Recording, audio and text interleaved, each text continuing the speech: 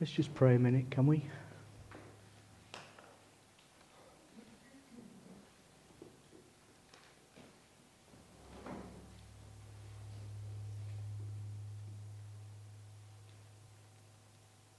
Father, we still our hearts before you.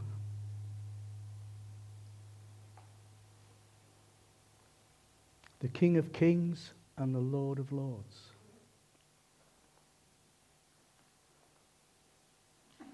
It's your word we want to hear, Father.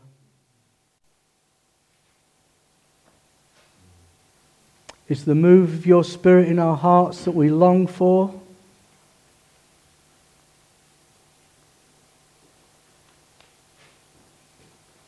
Speak to us clearly, Lord.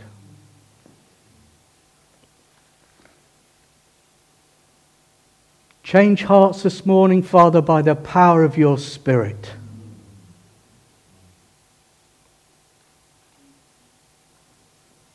And take us to the place you want us to be in. In Jesus' name.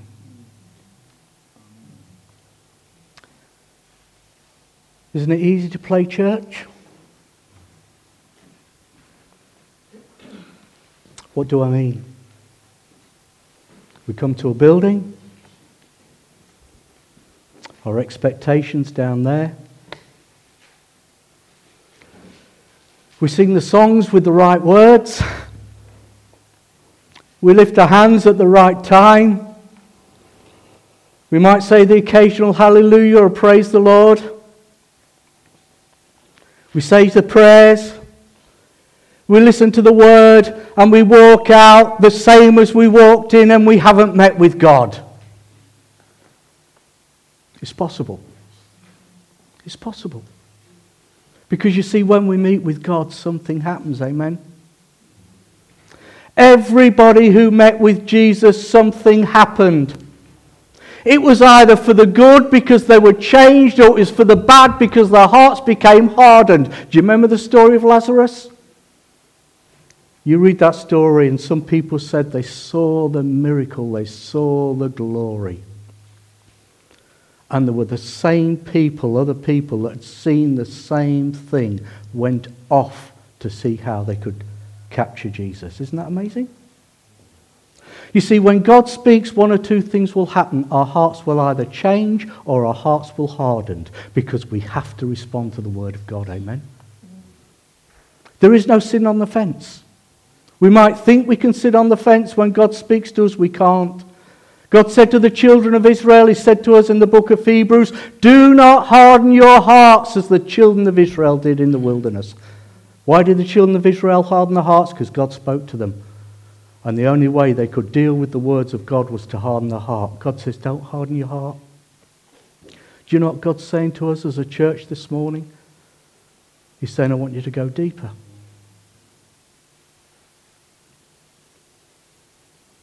We look at the world. We listen to the news. We look around us and we say, Lord, it's getting worse. Lord, it's getting darker. Lord, it's getting more evil. And God says, yes, but what about my church? What about my bride? Is my bride getting more glorious? Is my bride becoming more full of light? Is my bride moving in my spirit? Is my bride letting me prepare her for my coming? And do you know where that starts? It doesn't start with the church. It starts here. It starts here. And I believe God is challenging us at Beacon. David, you weigh this. The leaders, you weigh this. I believe at Beacon we are at a crossroads, and God's speaking to us, and God's speaking to us, and God's speaking to us, and He wants to take us on, but we have the choice. God will never go against our will. And God, I believe, is saying to us, folk at Beacon, you're at a crossroads.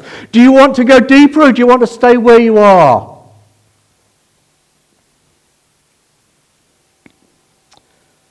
If we want to go deeper, there's a cost, folks. There's a cost. Do you know what the cost is? Everything. How much do we want to go deeper? That's the cost. And God says you can stay at the crossroads, you can stay where you are, I'll still love you, I'll still bless you, I'll still speak to you, I'll still meet with you, but you won't change. But God says, go on with me, go deeper, go deeper, go deeper. And you'll see the unbelievers coming in and being touched by my love and glory. You'll see the sick coming in and being healed. You'll see the brokenhearted being changed. But there's a cost. And it costs us everything. Are we prepared for that? It's a serious question. I thank the leadership for the privilege of being able to ask the Lord for a word to bring. And I've sat in the service this morning, I've just felt a sense of this word being so important. You weigh it. You weigh it. You weigh it. But when I asked the Lord for what to bring, the Lord gave me two phrases that I'm going to share with you. And they fit in exactly with what's been coming through the service this morning. Thank you, Julian, for that worship. We'll be looking at a few verses in Genesis that I want to springboard these two thoughts, but I believe there are two thoughts that are on God's heart for us this morning.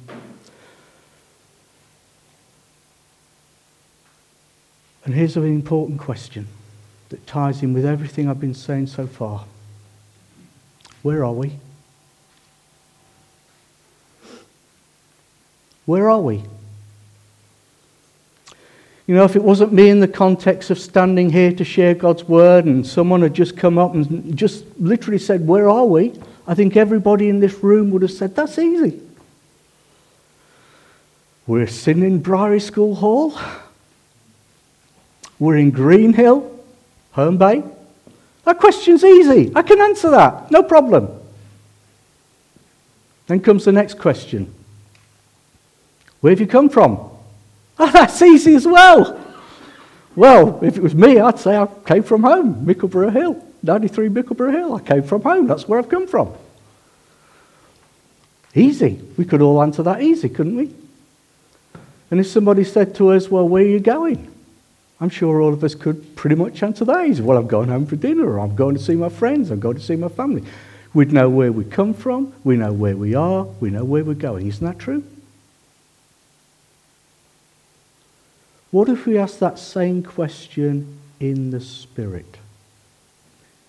What if we ask that same question in our journey with the Lord? You see, the moment we became a believer, God says, you are starting a journey. We'll be listening to Abraham, what he has to say in a minute. Abraham started a journey, didn't he? He was going from there to there. He started a journey. Every believer, when they become a Christian, starts a journey, and God says, this is your starting place, and this is where I want you to be before you come to be with me in heaven. Do you hear that? God says, this is your starting place, and this is where I want you to be before you come to me in glory in heaven. Well, if we're on a journey, the question is, where are we? Where are we spiritually right now in our journey with God?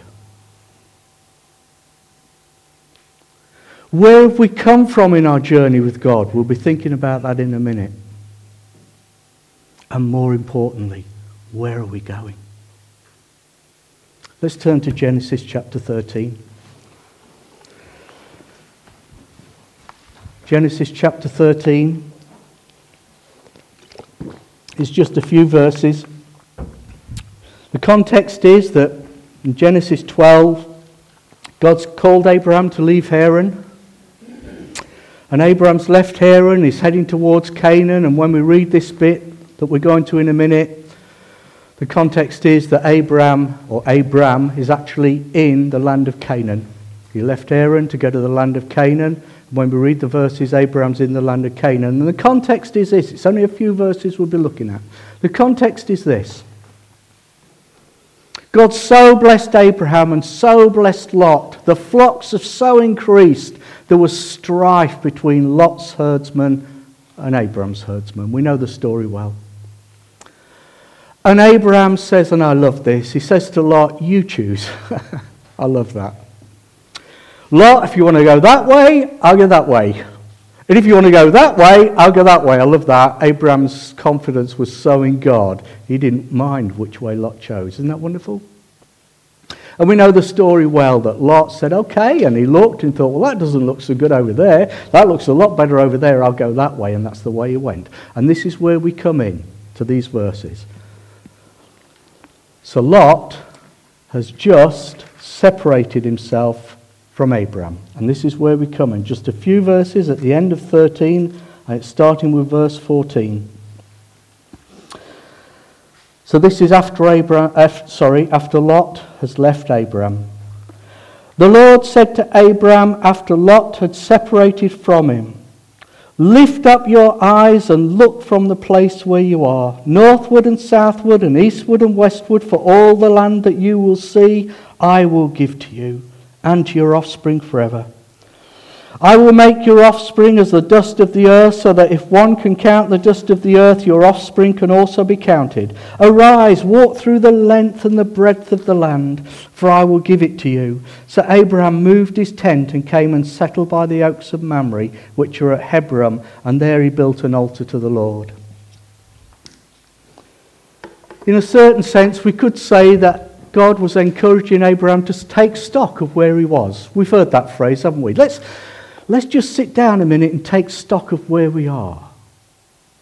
Let's put that into our Christian walk with God.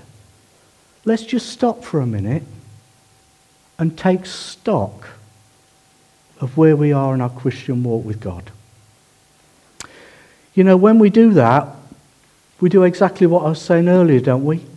We look back, we look where we are, and we look forward. Isn't that what taking stock's all about?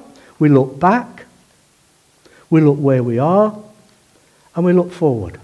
I want to concentrate just for a few minutes on this looking back in our Christian life. And the thing that's on my heart to share is about lost ground. Ground that we may have lost during our walk with the Lord. What do I mean by that? Well, when we look back, it might be that there are victories that we once knew that we're now no longer walking in. Lost ground. It might be that we had a sensitivity to God's voice that we no longer find we have. Lost ground. It might be, as I said earlier, that we have an expectation or had an expectation and an excitement of God that we no longer have. Lost ground. It might be that we once moved in a particular gift of the Spirit that we no longer frequently move in. Lost ground. We could consider lots of things under the heading of lost ground, but God has given me just one thing to share, and here's the first important phrase, and it's this, to do with lost ground. First love. First love. You know, when we hear the phrase first love, we could easily in our minds jump to the book of Revelation and think, oh, I know where that phrase comes from. It comes from God was speaking to the church of Ephesus in Revelation chapter 2, and he says to the church of Ephesus, well, this is good, this is good, this is good, this is good. But I have this one thing against you. You have lost your first love. Now, I want to say right up front, I don't get any sense that God's saying that to you and I in that sense at all. But this is what I do get a sense of, that God's coming alongside us to encourage us, to consider, have I lost my first love with him?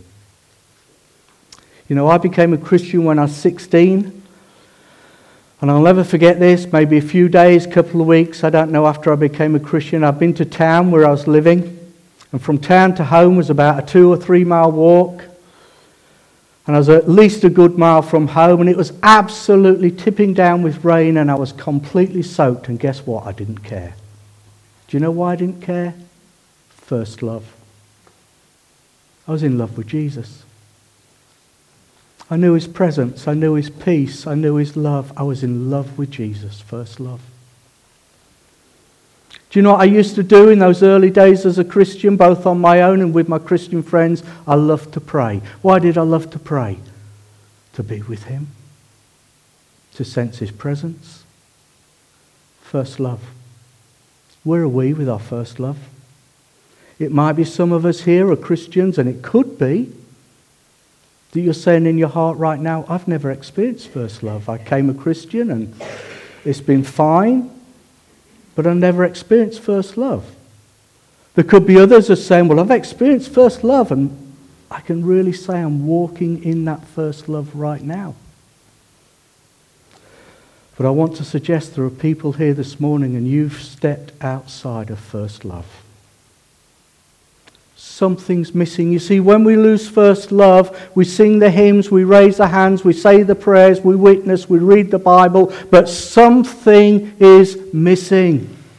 Because God wants us walking continually in first love with him, amen? It's not first love that lasts for 5 minutes and goes, not with God. It's not first love that lasts for a week or a month or a year or 10 years, not with God. God says, I want you to constantly walk in first love with me. Are we walking in first love? You say, what is first love? A feeling? No. Oh, we can feel it. And it's wonderful when we feel it, isn't it?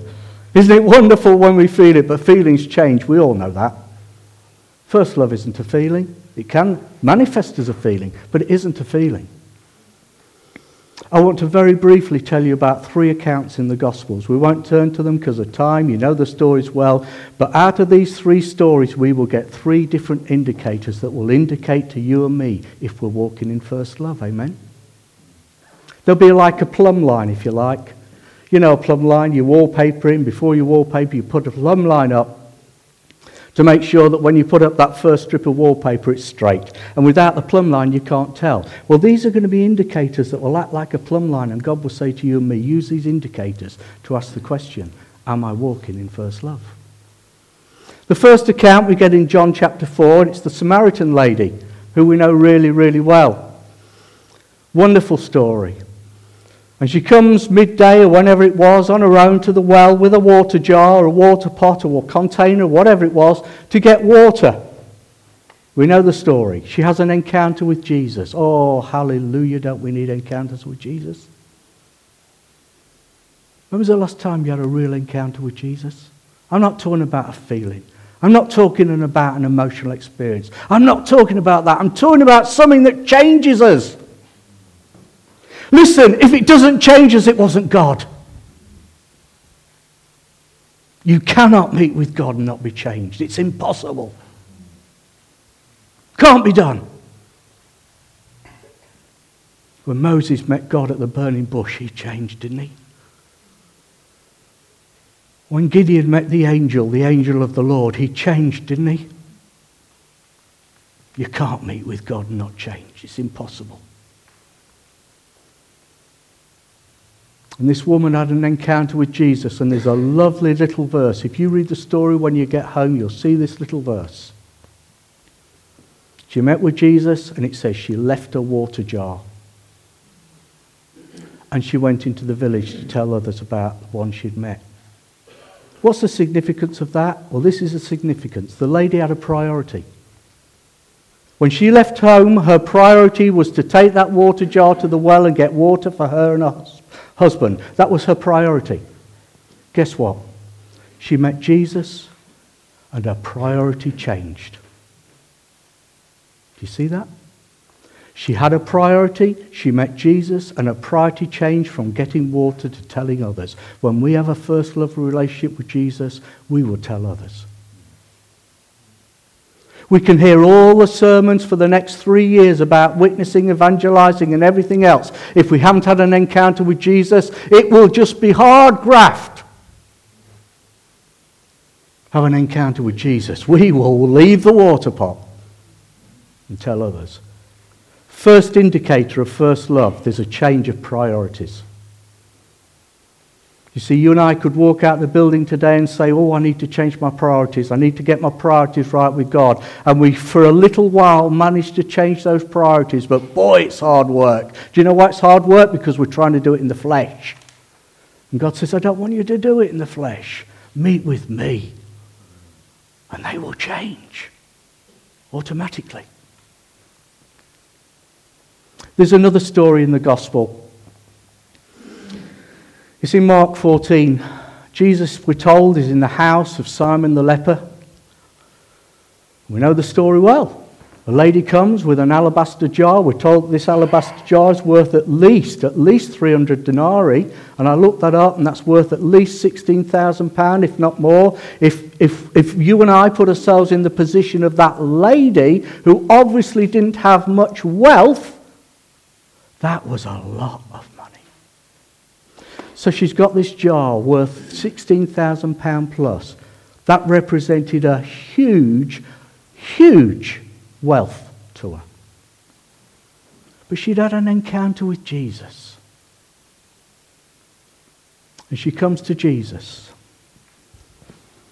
And she breaks the jar. And she pours the oil over Jesus' head. Hallelujah. What's that the indicator of? First love doesn't count the cost. First love doesn't count the cost. Are we counting the cost? First love doesn't count the cost. And here's the third indicator. I'm sure there's lots more indicators, but here's the third indicator. Another well-known story. Jesus goes into the home of Mary and Martha, another well-known story, and the story tells us that Martha, and it says this word, distracted. Martha was distracted. See, it uses the word distracted. Do you know, as Christians, we can be distracted. We can think we're doing what God wants us to do, and God's saying, hold on a minute. You're doing that for me. I don't want you doing anything for me. I want to do it through you. And if we want God to do it through us, it doesn't start with us being distracted. It starts with what Mary did, sitting at the feet of Jesus. And in the same chapter, it says Mary sat at the feet of Jesus and listened to his teaching. What's the third indicator? The third indicator is quite simply this. We want to spend time with the Lord.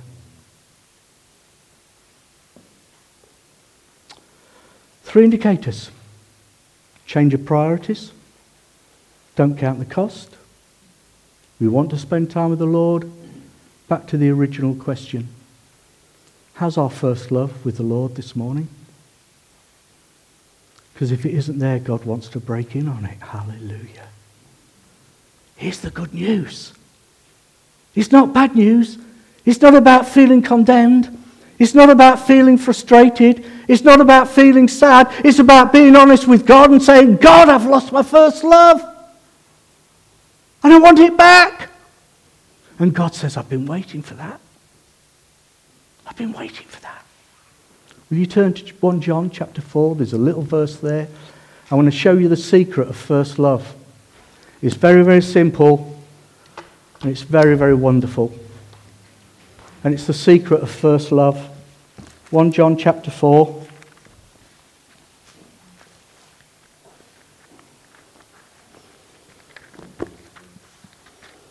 One little verse.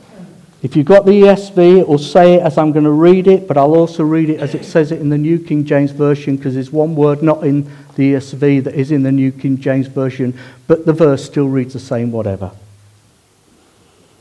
1 John 4:19, it says, we love because he first loved us. The New King James Version says, we love him because he first loved us.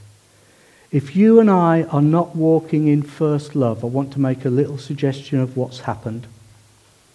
You see, things could have happened along the way that have robbed us from that first love, that have stolen that first love away, that have eroded that first love. But somewhere along the way, I want to suggest to you that something has happened that stops us enjoying that first love. And it's this: we've stopped enjoying God's love for us. I've stopped enjoying God's love for me. I've stopped enjoying God loving me. Because the verse quite simply says, we love him because he first loved us. Listen, there's no other way to get back into first love but except by receiving his love. Hallelujah. Oh, when God breaks upon us with his love, we're in first love. When God showers us with his love, and I'm not talking about emotional feelings, I'm talking about his word opening up to us that we're precious to him, that he's forgiven us, that he loves us, that he's got a plan for us, that he's not disappointed with us. Some folks here this morning, you feel God's disappointed with you. I want to tell you on the authority of God's word, he's not disappointed with you because he knew what you were going to do. God can never be disappointed with us. Do you know that? Why can't he be disappointed? Because to be disappointed means you have to not know what's going to happen. Have you thought of that? To be disappointed, you have to not know what's going to happen. That's why we get disappointed in ourselves, in other people, because we didn't know that was going to happen. God can't be disappointed in us. He knows everything. He knows everything. How can he be disappointed in us? He's not disappointed in you. Now, you might be disappointed in yourself. That's different. But God's not disappointed in you. He says in Romans that the love of God has been shed abroad in our hearts. And the Lord gave me a little phrase, and it was this: I believe God wants there to be an explosion of his love in our hearts. For that love that's in here to go, whom. When was the last time we let God love us? When was the last time we sat in his presence and said, Lord, I've got all these things I want to pray about, all these things I want to say to you, all these things I want to ask of you, and etc., etc., etc. But Lord, please just love me. That'll bring us into first love. So back to the question before we move on. Where's our first love walk with the Lord? Because if our first love walk with the Lord isn't there right now, God's saying, I want to bring you back into it. Do we believe that? I want to bring you back into it. Do you know the thing that will make the biggest difference in Beacon Church is first love? First love.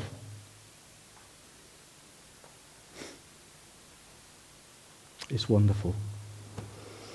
Let's go back to Genesis chapter 13 for the second phrase. So we thought about lost ground, and what we're thinking about now is where we are and looking ahead. Where we are and looking ahead.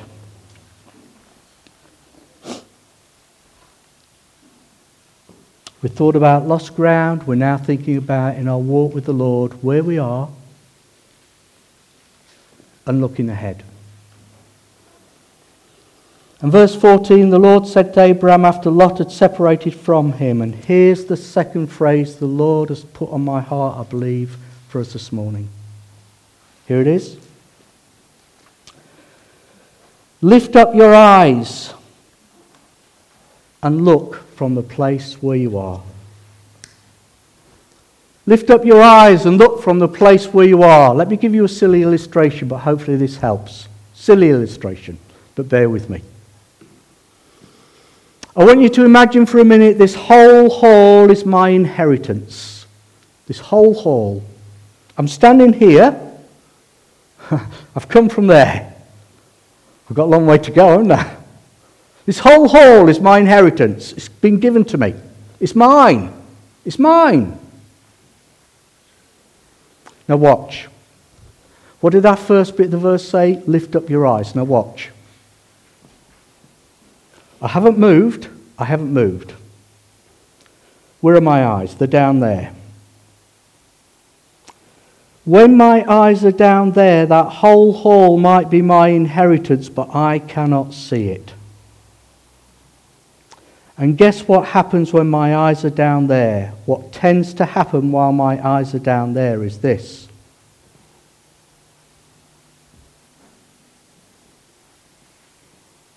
Do you know why I'm doing this? It's because I can't see very far.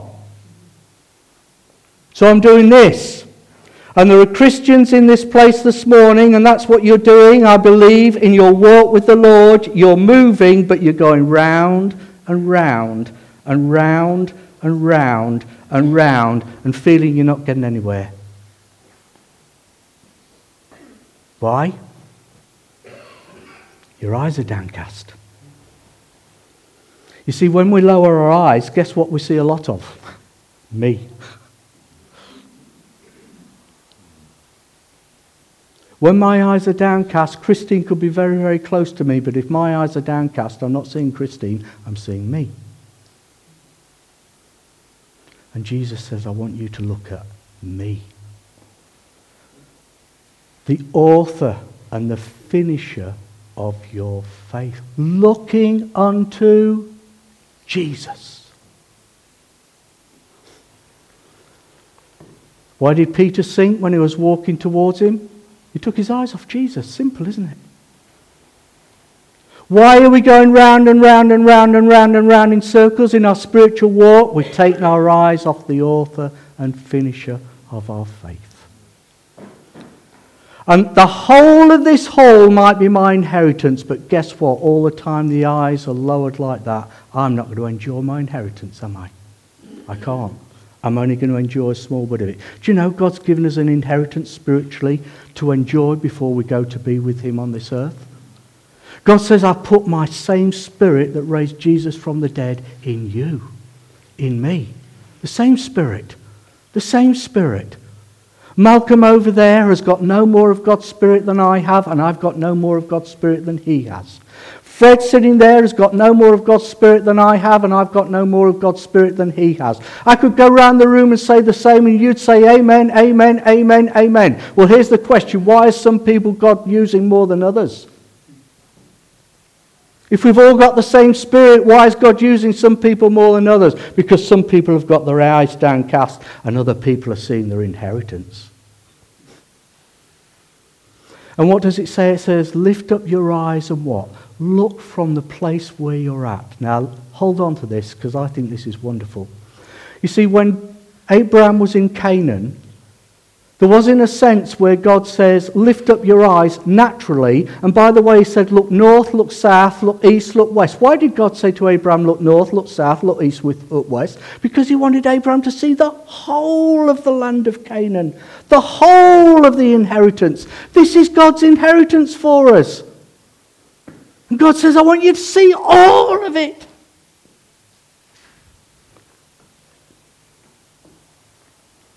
And God, but there's a sense where not only did Abraham lift up his eyes naturally, but listen to this. Had Abraham at this moment of time got any descendants?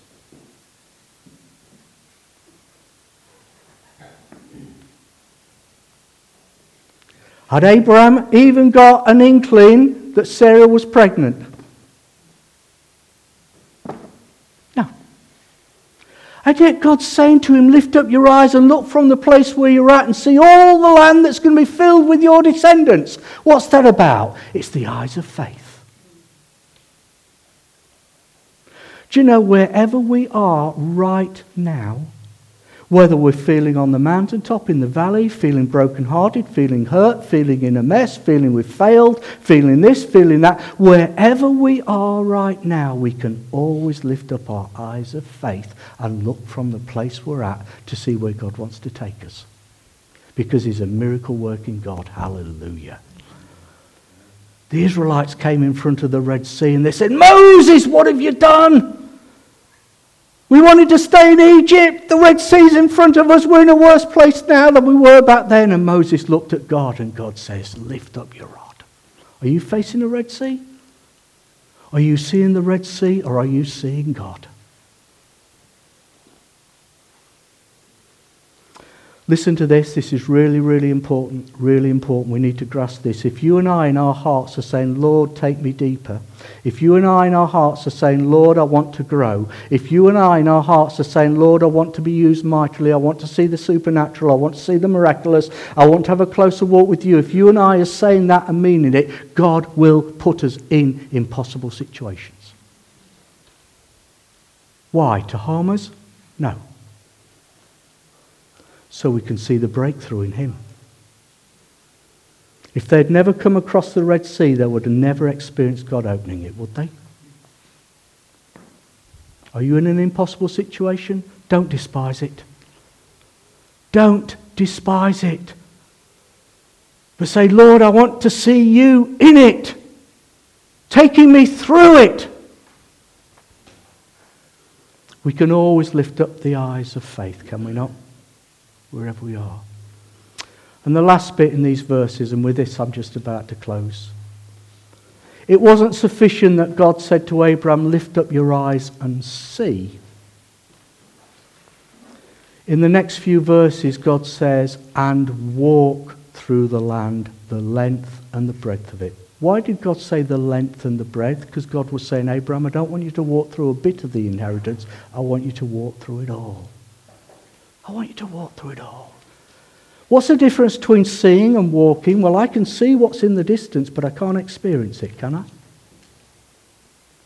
I can see those beautiful woods in the distance, but I can see them, but I can't experience them until I'm walking through them.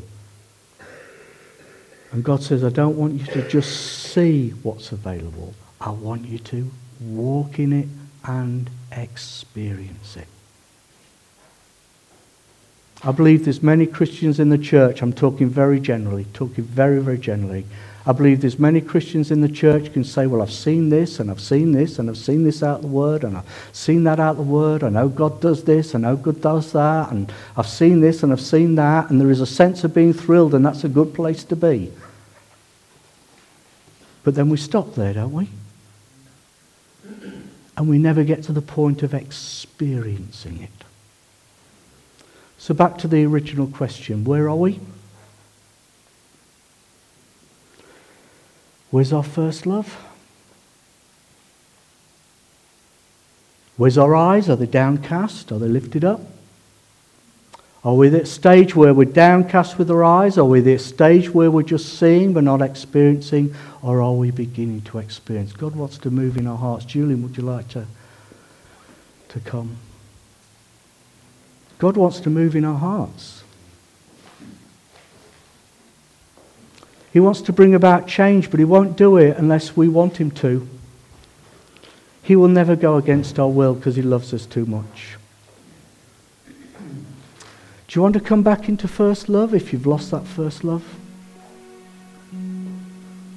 Or it may be that as a Christian you say, well, I've heard all you've said, but I've never actually really experienced first love. And I will say to you, if you've never experienced first love, then the chances are you've never really experienced God's love for you.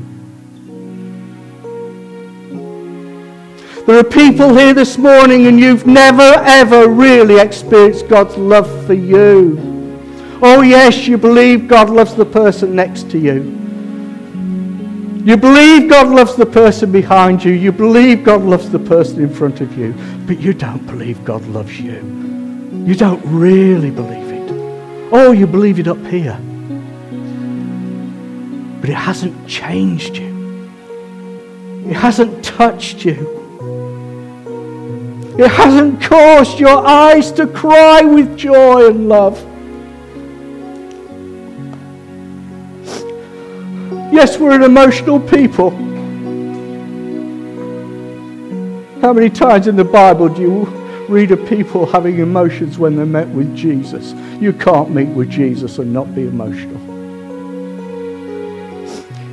He loves us. And he's calling each one of us into a deeper walk this morning. Are we going to stay where we are? Because of the cost. You see, it cost us everything. Are we going to stay where we are?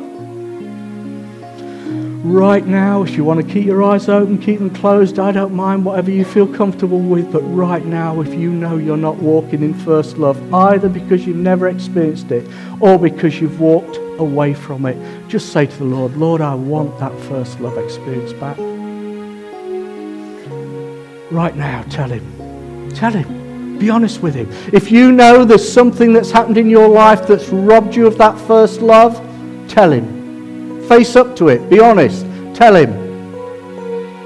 If you know there's something in your life that's eroding that first love, nibbling away at it because it's a compromise to the best that God's got for you, just tell him. Be honest with him. See, when we're honest with God, God meets with us by his Spirit. God wants to meet with us mightily by his Spirit. What about those of us whose eyes are downcast? And we've been going round and round. You know, if you've been one of those Christians, you've been going round and round and round because everything stayed the same. Nothing's changed. You walk with the Lord, nothing's changed. It's the same sort of prayers. It's the same sort of Bible readings. It's the same sort of sense of his presence. It's the same feeling when you come to church. The same, round, round, round. And God's saying, lift up your eyes and look from the place where you're at. And that might mean lifting up the eyes of faith this morning. Saying, Lord, I can't get me out of this place, but you can. Hallelujah. And right now, Lord, I'm lifting up the eyes of faith and I'm looking from the place I'm at to what you've got for me. Just tell him. Father, you know everything.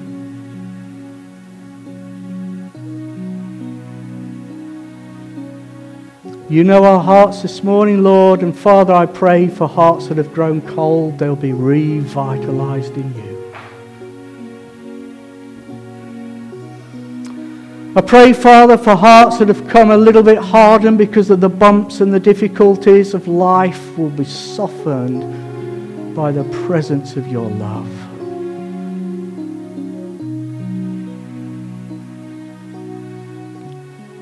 Father, may there be an explosion of love in our hearts. May our priorities change. May we not count the cost. May we want to spend time with you because of that first love. Father, move upon us by your Spirit. Father, for those that feel as though the Christian walk's been one of going round and round and round and round, open the eyes of faith, Lord.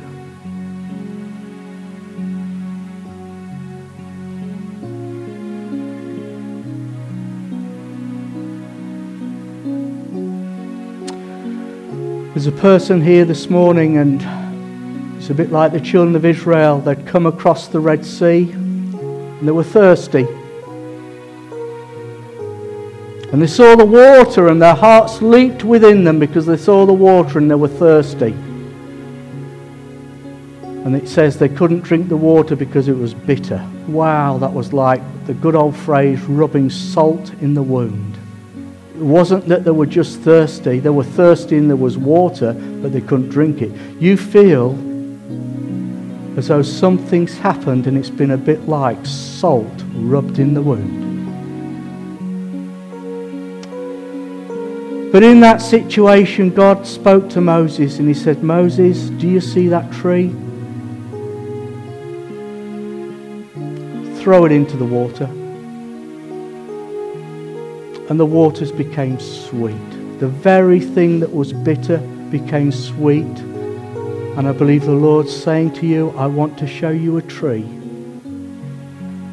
And that tree is called Calvary. It's called the finished work of Jesus. And I want you to put that tree in your situation, that finished work of Jesus in your situation, and the waters that at the minute are bitter will turn sweet.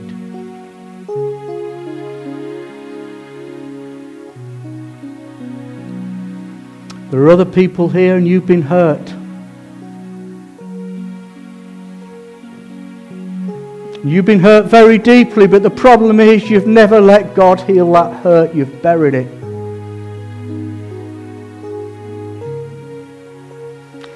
And you've learned to cope. You've learned to carry on with life. You've learned to walk with the Lord, but that hurt's buried, and every now and again something touches it. God says, bring it to me. You say, Lord, I can't, it's too painful. And God says, let my love dispel the pain.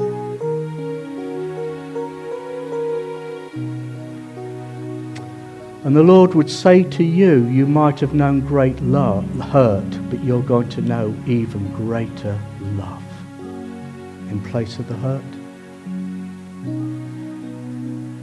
Bring it to Him.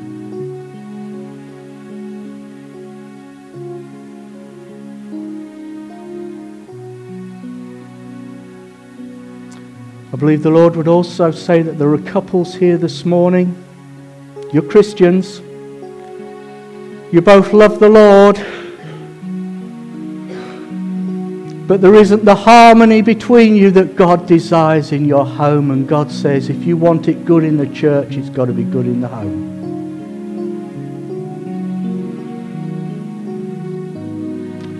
And I believe the Lord would say to you, if you know that's you, it's not that things are really bad, but it's just that they're kind of out of sync. There isn't the harmony, there isn't the oneness. And God says, come to me in prayer together. Just pray together. Just pray together. Don't try and work it out. You can't. Don't try and change it. You can't. Just pray together. Just pray together. Just pray together. And as you're praying together, that harmony and peace will come into your home. There are homes here that haven't got God's peace fully on them for one reason or another. And God says, come together as husband and wife and pray together, and my peace will flood your home.